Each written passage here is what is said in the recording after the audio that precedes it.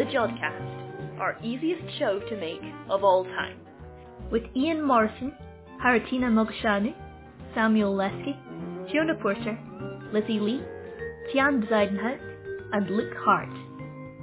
The Jodcast, the one for month 4, 2020.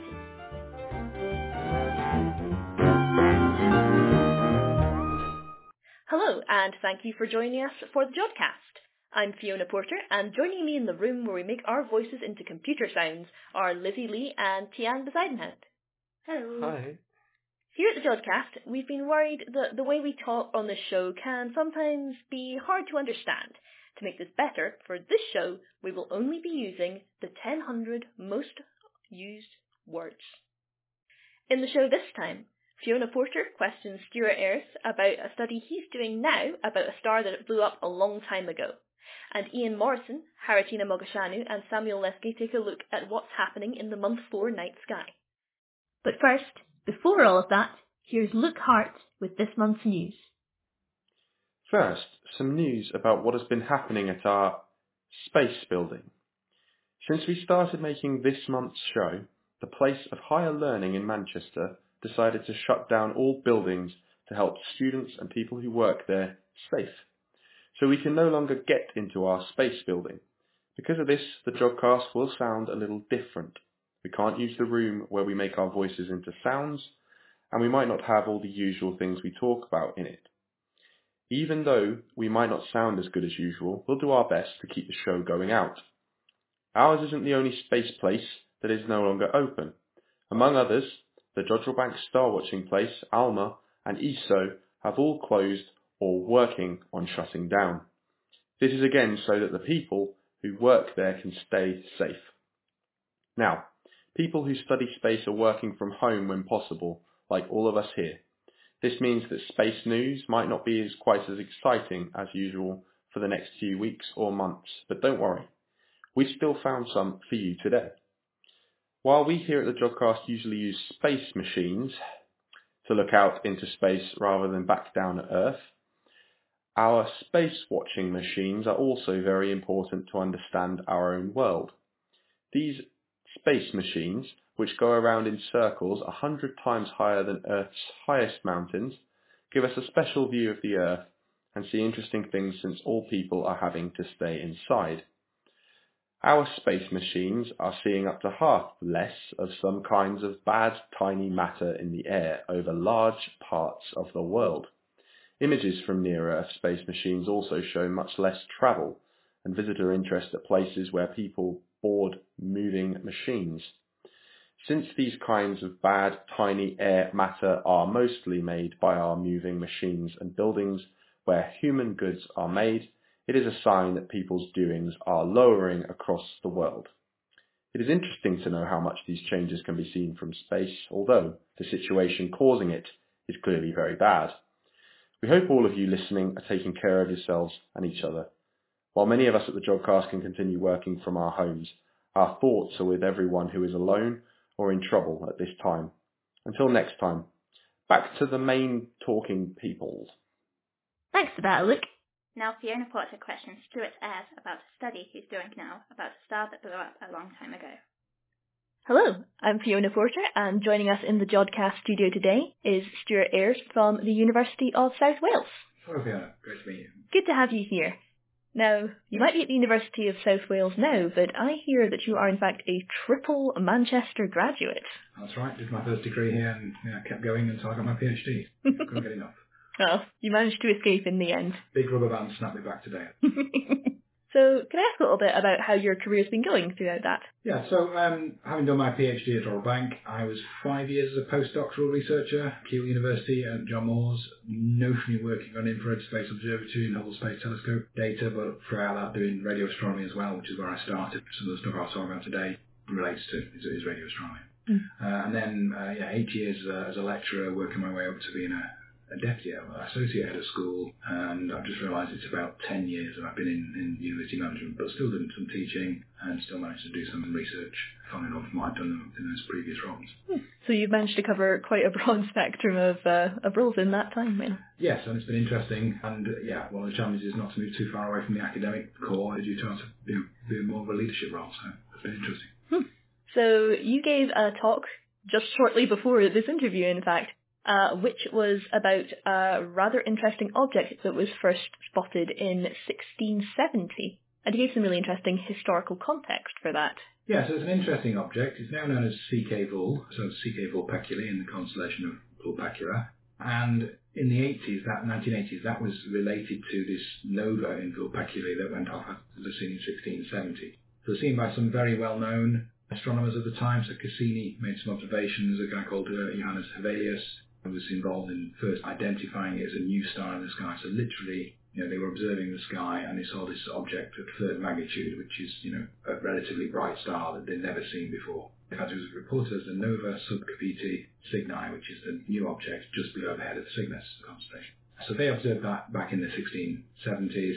In the 1980s, people were interested in classical novae, which are an interesting binary star, and whether they were the same group of stars as a very similar sort of object called dwarf novae, and whether they hibernated. So no classical nova had ever been seen to become a dwarf nova, and no dwarf nova had ever been seen to become a classical nova, even though their gross features, the sorts of stars they were and the size of the binary system were very similar.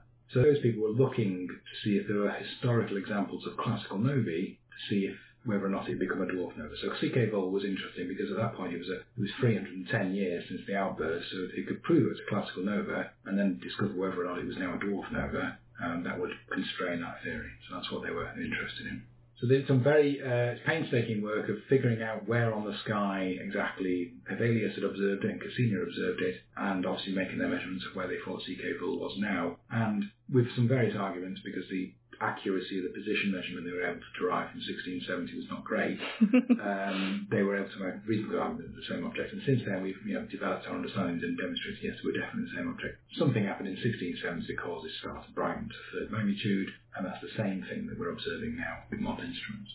It was really quite interesting. You gave a comparison between the sort of reports that are made when an object like this is discovered, well, it was in the time in the 90s. Versus how it was reported in the 1670s, and it was actually surprisingly similar. Yeah, and you're doing the same job. So the example I showed in the 90s, which the technology about how we do that has improved and speeded up and often automated now, but you're saying the same thing. You need to know how bright it is, where it is in the sky, get some confirmation from other people. And there's a formal way of doing that with what were called IOU circulars, which were literally physical telegrams that arrived in the observatory because that was the fastest way of doing it. And one thing I didn't mention was the example I'd shown was observed on the 19th of February, and the confirmation came around on the 20th of February, so 24 hours to confirm discovery. Now we'll do it in 24 minutes or 24 seconds. In the 1600s, it was, the discoverer spotted it on the 20th of July. Slightly later in the month, he went off to some assembly of scientists in Paris and told them about it. And then later on in the month, they all confirmed the observations, making their own observations. So in that case, it took days, if not weeks, to confirm what they'd seen and get other people to observe it, or confer and say they've all observed the same thing. And it was ultimately published in an annual publication. So again, we might publish within hours or days of those very fast, rapid-moving new objects. They were working as quickly as they could, being publishing it within 12 months. So the whole acceleration of how we do things has changed as well, of course. But the overall process is the same. Their language seems odd to us because it's old-fashioned. I'm assuming English translated from the French at the time, but it does all the same things. It says who else has seen it, it says where it is, it says how bright it is. So that's where, the Nova Subcapite Cygni came from the original publication saying this is a new object just below the head of the Swan. I think it's a Via Lactae, which is in the Milky Way. So. Because, of course, at the time, the language of science was very much Latin. Absolutely. So that whole paper, the other interesting thing about that paper is, it's a paper about all the stars. There's a catalogue of stars, but it also happens to have an observation of Saturn's rings as well on the same paper, which was done by the same person. So he just wrote down all the things he'd done since the last time something had been published, and that happened to include the observation. I mean, I suppose if you're only being published once a year, then you can sort of go, oh, and I did this, and I did that. That's right. These are the interesting things I've done this year. Because the great thing about now is that's all, you can find that paper. It's been scanned in by somebody, it's all digitised, you can find that in its original form. So it's fascinating to find that when I was just exploring that, about the origin of so my collaborator always used this phrase, Nova Subcapite Cygni, and I thought, where has that come from? And when I tracked it down, it was there in his table of results. I think for any of our listeners who speak Latin, if there are any of you out there who want to have a look at this, I'll see about attaching a link to the interview notes, so you can have a little look at the original Latin paper yourself. So, moving from history back on to the more modern research of Nova Subcapite Cygni.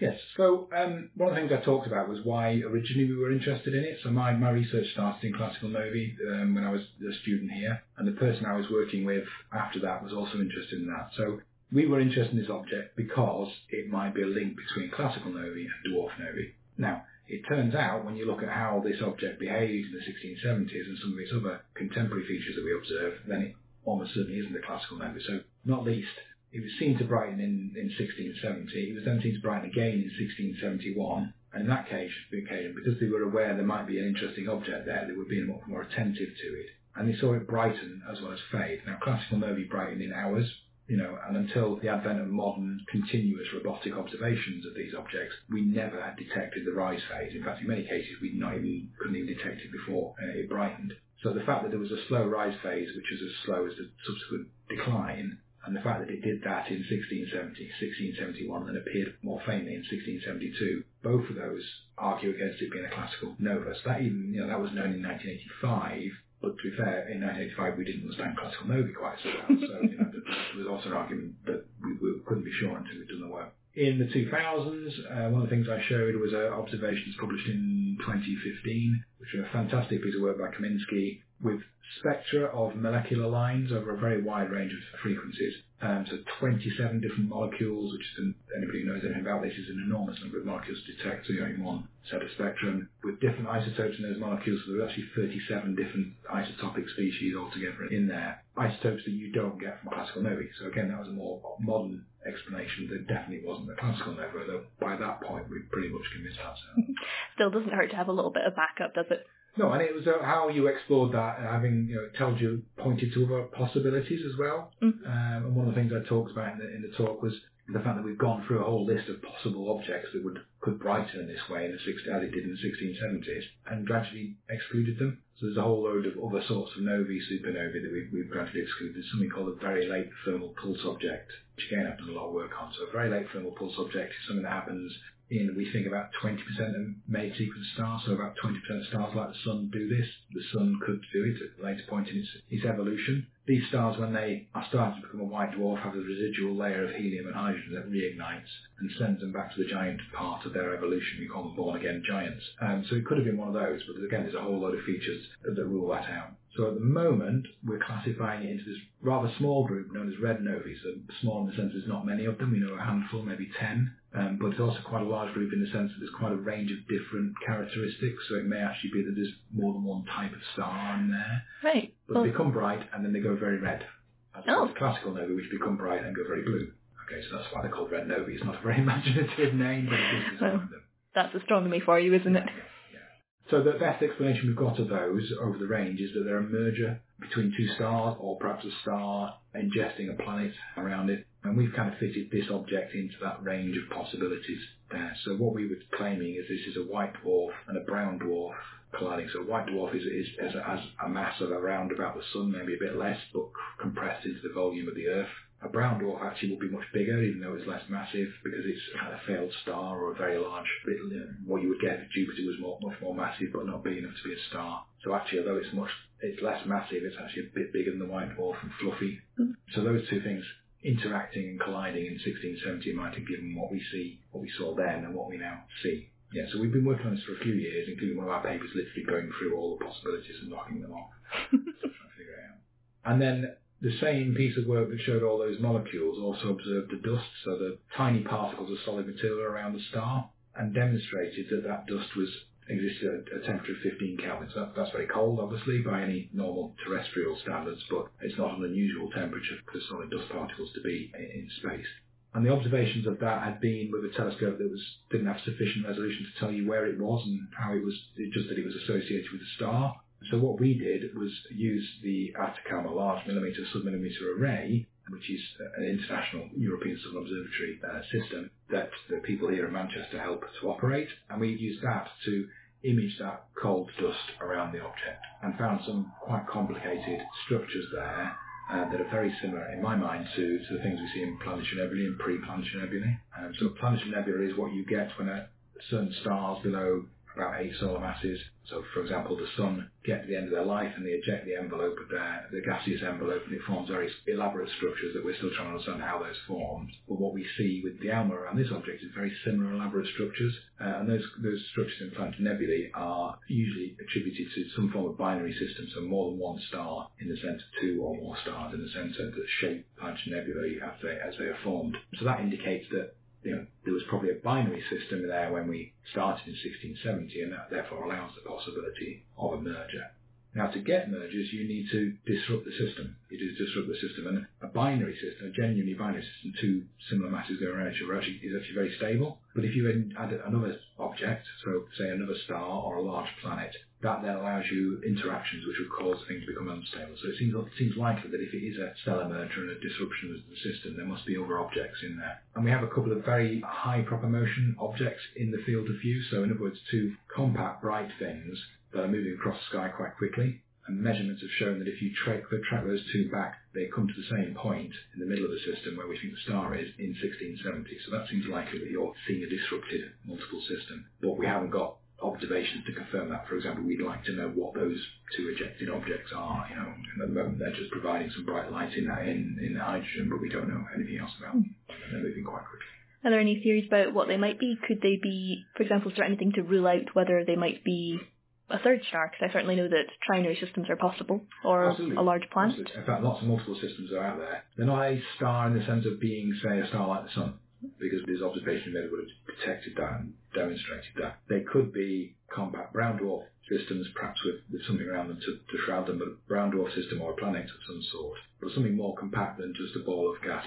It's possible that a compact ball of gas would maintain its identity over 350 years, but it seems odd that would be the only view. You get a couple of those going in that direction. So my current thinking is if we have a good look at those and try and figure out if they could be ejected planets or ejected brown dwarfs, that would then give us a handle on the system and potentially allow us to measure. If you measure the masses of those, then it also gives you some way of getting into the dynamics of what happened in the 1670s. Right. The other challenge for this object is because it is quite unusual, you have to think about, well, what else does it tell us about astronomy? So that understanding, if we've actually got an example, we can understand what happens when a multiple system disrupts. There's lots of theories about that, which are very well-founded and well-constrained theories in terms of, it's well-understood physics. It's Newton's laws, essentially, and a bit of gas dynamics. Actually finding examples of where it's happened, there aren't many of them, so this could be an example of that, and of course with a long time scale in terms of history observation, so that's interesting as well. I suppose it's very rare to be able to have an object which you can follow up on over quite that length of time. Oh, absolutely. No, yes, there's a handful of them. A lot of my work has been on following objects for several years to understand what's going on. So certain parts of stellar astronomy are able to do that, but certainly not centuries. I guess the famous one will be the Crab Pulsar, the Crab Nebula, and the supernova in... That was originally... 1054, I think. Yeah, the Chinese astronomers, I believe, spotted that one.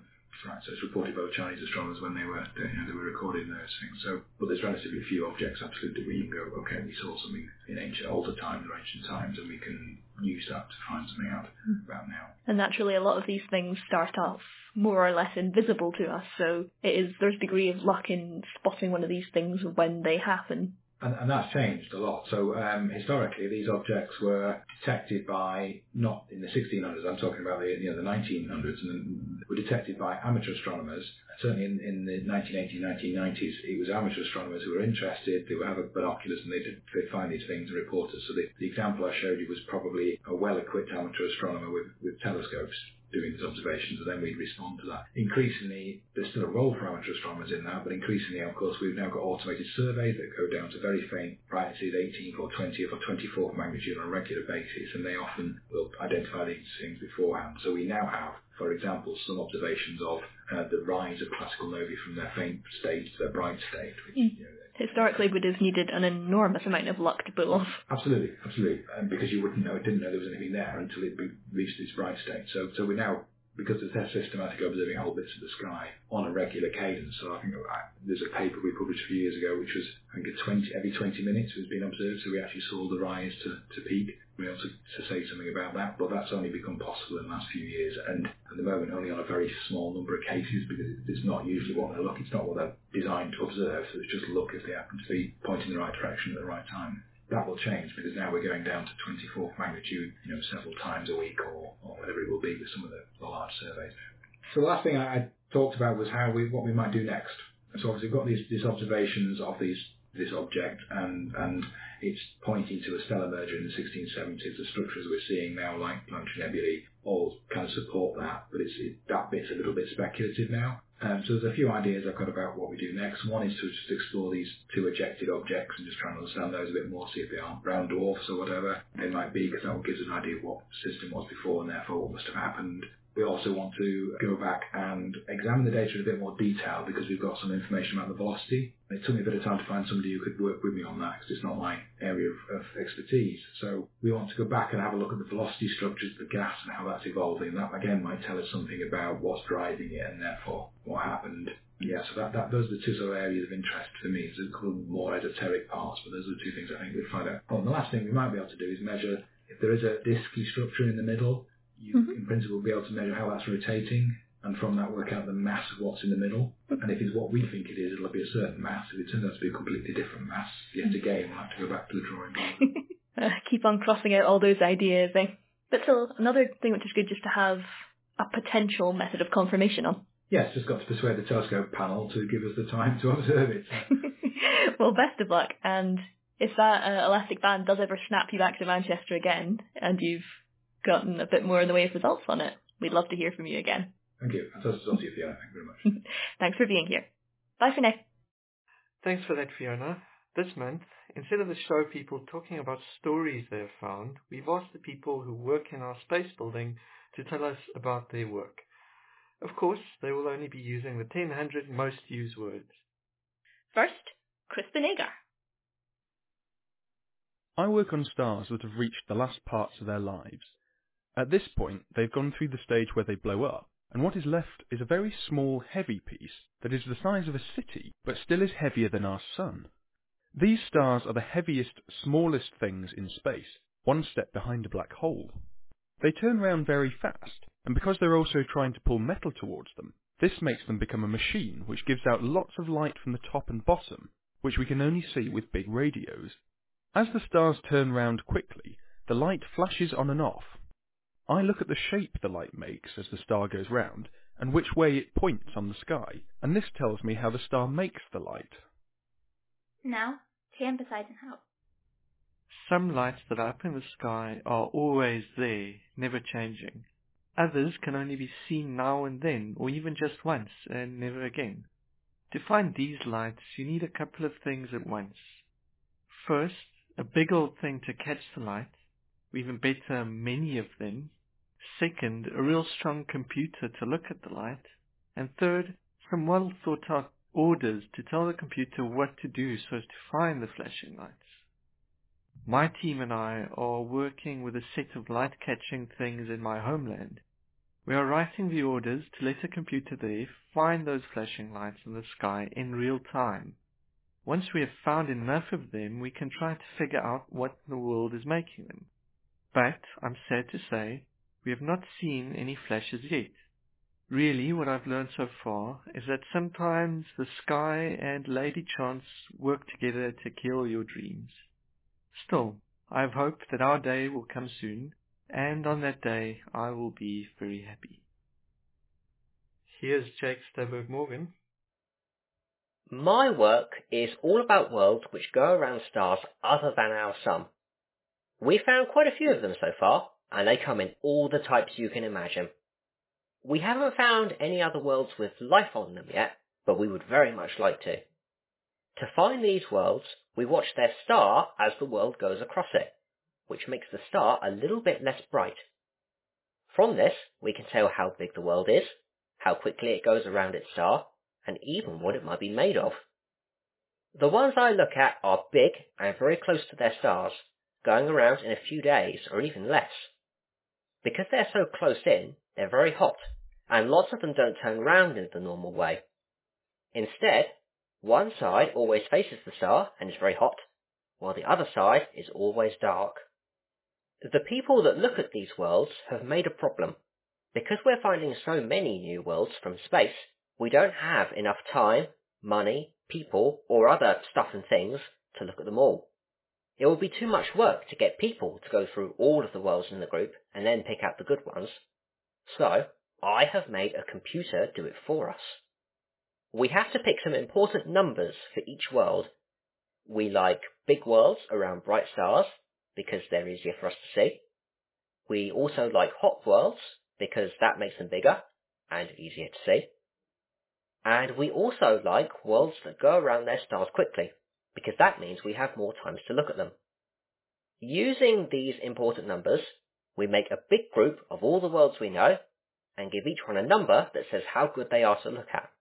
We can then pick the best ones and give them to people to go and look at them, to try and work out what they're made of. That way, we won't have to go through the group by hand, and it will still work as the group gets bigger. I am writing about all of this at the moment in what's called a sad book. We each have to write a sad book at the end of our time here, with lots of words and pictures. Once the book is done, some big space people will come and ask me lots of questions about all the things I did. If they like what I've done, I will be allowed to call myself a doctor and wear important clothes. Here's Lizzie Lee. Stars are found in groups in space called star groups, and these star groups are often found in larger groups called star group groups. These star group groups are very big and also have a lot of dust in them, and this dust is very, very, very hot, as hot as the inside of the sun, and gives off light we can only see with special seeing things.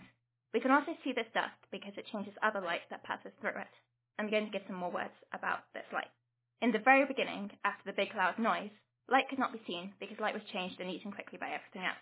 This was because there were lots of things and not very much space. Then, as things moved away from one another, the light could move around everywhere. Some of this light can still be seen today, although it is very old. This is called the space small light behind all things, and can actually be seen in the white noise in televisions and radios. Since this light is everywhere, it has passed through many star group groups, and has been changed in special ways that we can see. This special change is called the Sunyaev-Selzwich change. I study how changes in these star group groups would change what we would see, so we can learn more about the star group groups. And here's Fiona Porter. Stars are usually found in large groups in space called star groups. I study radio star groups called Faranoff-Riley star groups, which are broken into two classes, Class 1 and Class 2. We don't understand the reason why they give off radio waves in different ways, in part because we don't have many of them to study. My work hopes to create some machine learning computer plans to be able to find Faranoff-Riley star groups without getting them confused with other kinds of star groups.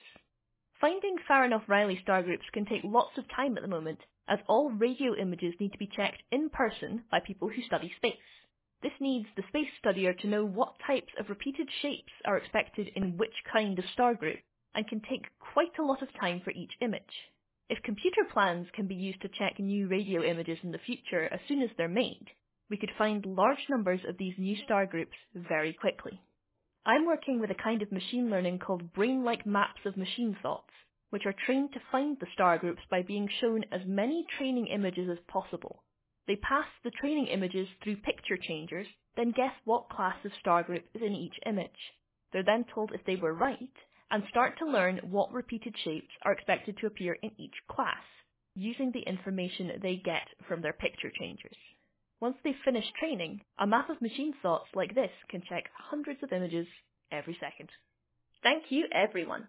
If you would like to read about the work these people do, you can find these talks written down two ways at the computer place where our show lives.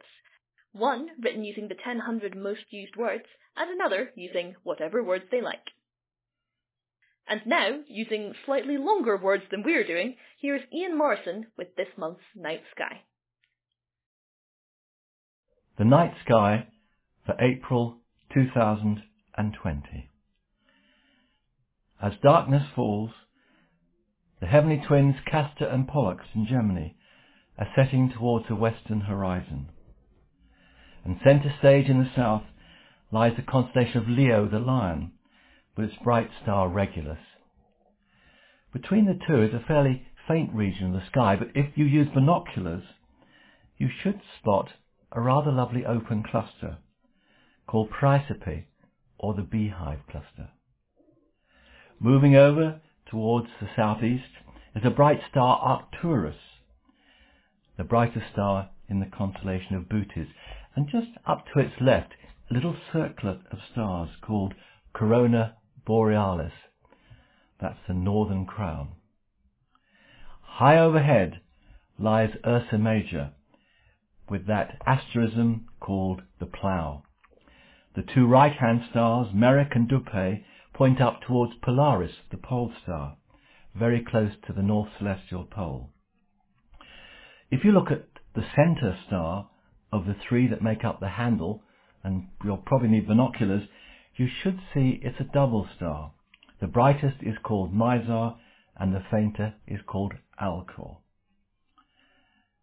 So, a few things to see. It's not quite as exciting as we've had in the winter, or perhaps we get in midsummer, but nevertheless, do have a look.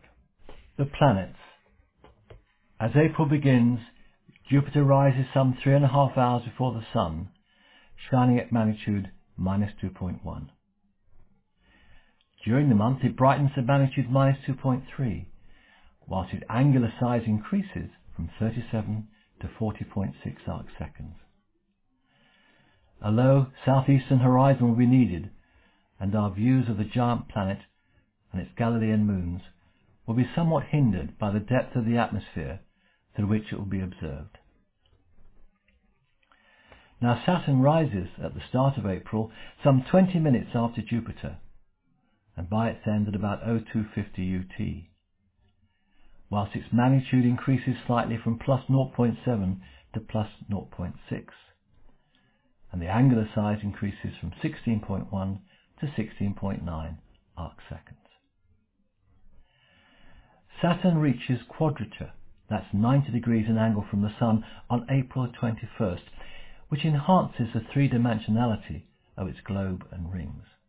At 21 degrees to the line of sight, the rings are slightly less tilted, as they have been for some time. Sadly again, its low elevation before sunrise will limit our views of this most beautiful planet. Now Mercury is lost in the Sun's glare this month, so we cannot observe it. Mars, one of the three planets we can see in the pre-dawn sky, can be seen in the southeast. It rises at about 0448 am, and will be best seen at about 6 am, having an elevation of 8 degrees. It will then have a magnitude of +0.78 and a 6.4 arc second salmon pink disk. It will lie just inside Capricornus.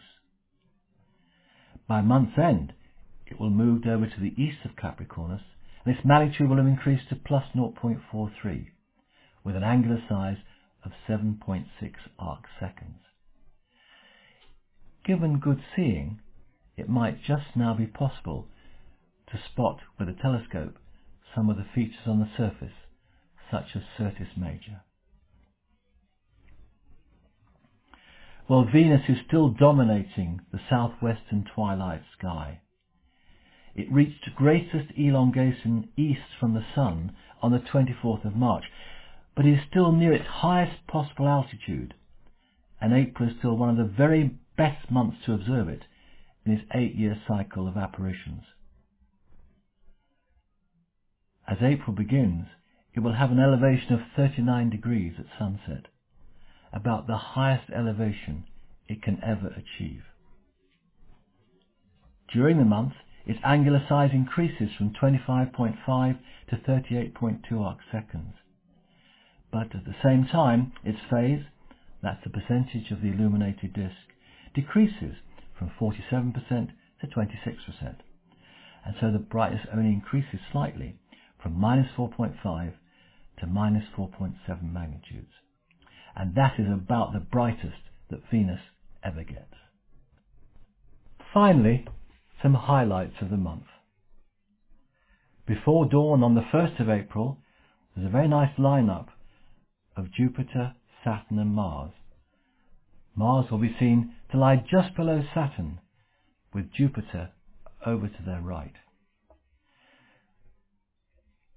On April the 3rd, Venus will actually be seen within the Pleiades cluster, or perhaps I should say in front of the Pleiades cluster. It'll be just to the left of one of the brightest stars, Merope. That will make a wonderful photographic opportunity. Let's just hope it's clear. Before dawn on the 15th, the Moon joins 3 planets. The Moon, just after third quarter, lies below a lineup of Mars, Saturn and Jupiter. On the 25th of April, after sunset, a very thin crescent moon lies between the Hyades and Pleiades clusters. It may be possible to spot the old moon in the new moon's arms due to earthshine. That's light falling on the moon's dark side, reflected from clouds on the earth. Binoculars might well be needed, but please do not use them until after the sun has set. If you search for night sky Jodrell, you'll find the night sky page and the little charts and pictures of all of these highlights. There's also a picture of the moon, the full moon, and I've annotated the mare on its surface. It's quite nice to learn them. Some, of course, you can see with your unaided eye, but others you'll perhaps need binoculars to spot. So not a fantastic month for observing, but I do hope you enjoy whatever you can. Thanks for that, Ian. And now, for the people who listen to us and live below the world's middle line, here's Haritina Mogosanu and Samuel Leske with The Night Sky Where You Are. Kia ora from Lockdown, New Zealand. Hi everyone from deep inside our house. I'm Haritina Mogosanu. And I'm Samuel Leske. In these very strange times, as we find ourselves locked inside our homes, we might have some ideas as to what to do with the April night sky. Hopefully you'll be able to actually get out of your house and take your telescope somewhere else to have a look at the night sky. There is definitely going to be a full moon, a new moon, and some other moon phases in April. All planets are visible, some in the evening, some throughout the night, and some in the morning. We will also be talking about the month of April. Where did it get its name from? What's in the starry sky? And what our favourite deep sky objects are this month. And there's a lot of them. April is a month of action in astronomy and stargazing. Well, now, at least we can do it online, if not in person. There is Global Astronomy Month, which is organized each year by Astronomers Without Borders in April. And then there is the International Dark Sky Week that also happens in April.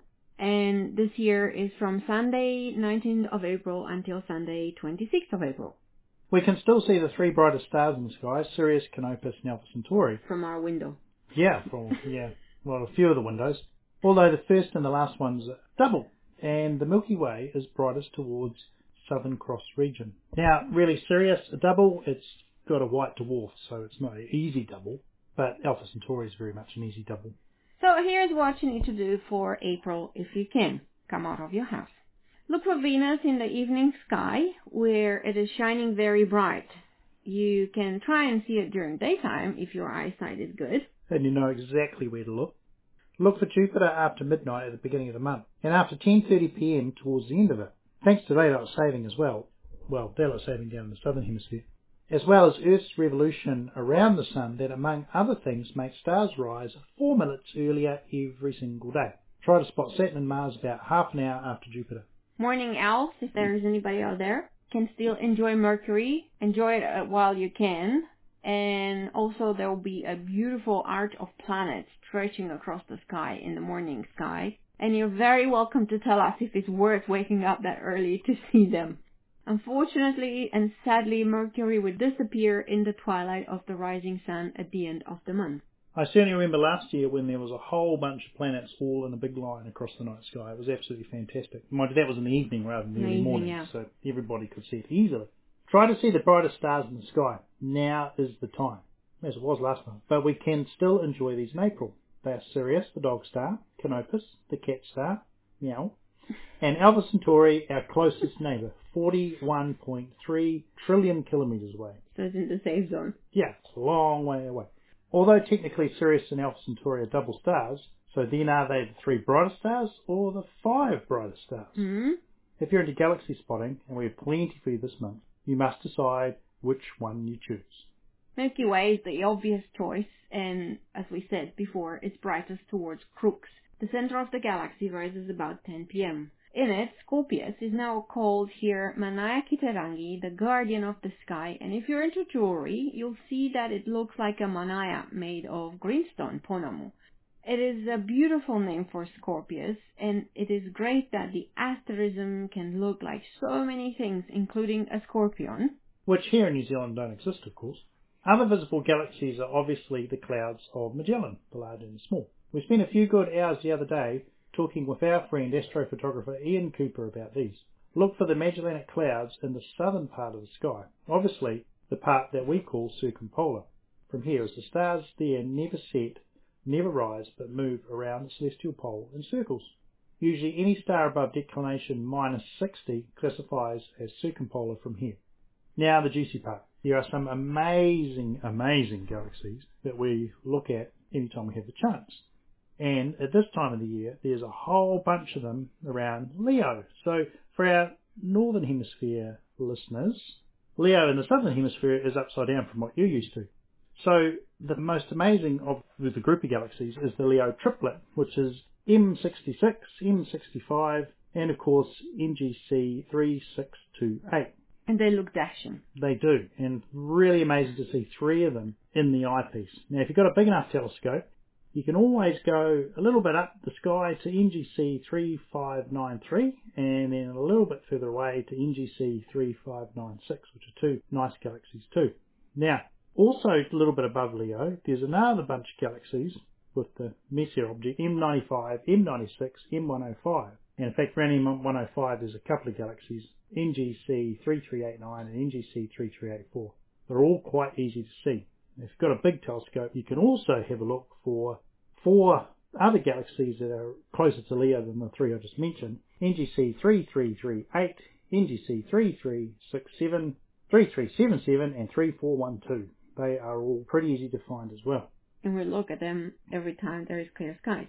Oh, we totally do. Now, NGC 3367, if you can catch that one, it's 150 million light years away, which is staggering.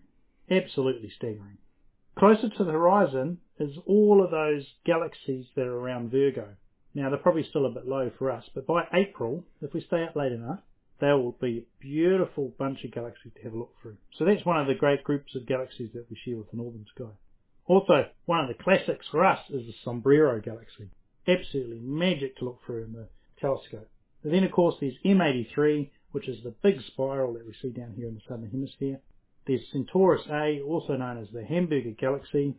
And there's another great galaxy that we quite like looking as well. It's NGC 4945, which is just above Omega Centauri. Well, between Omega Centauri and the Southern Cross.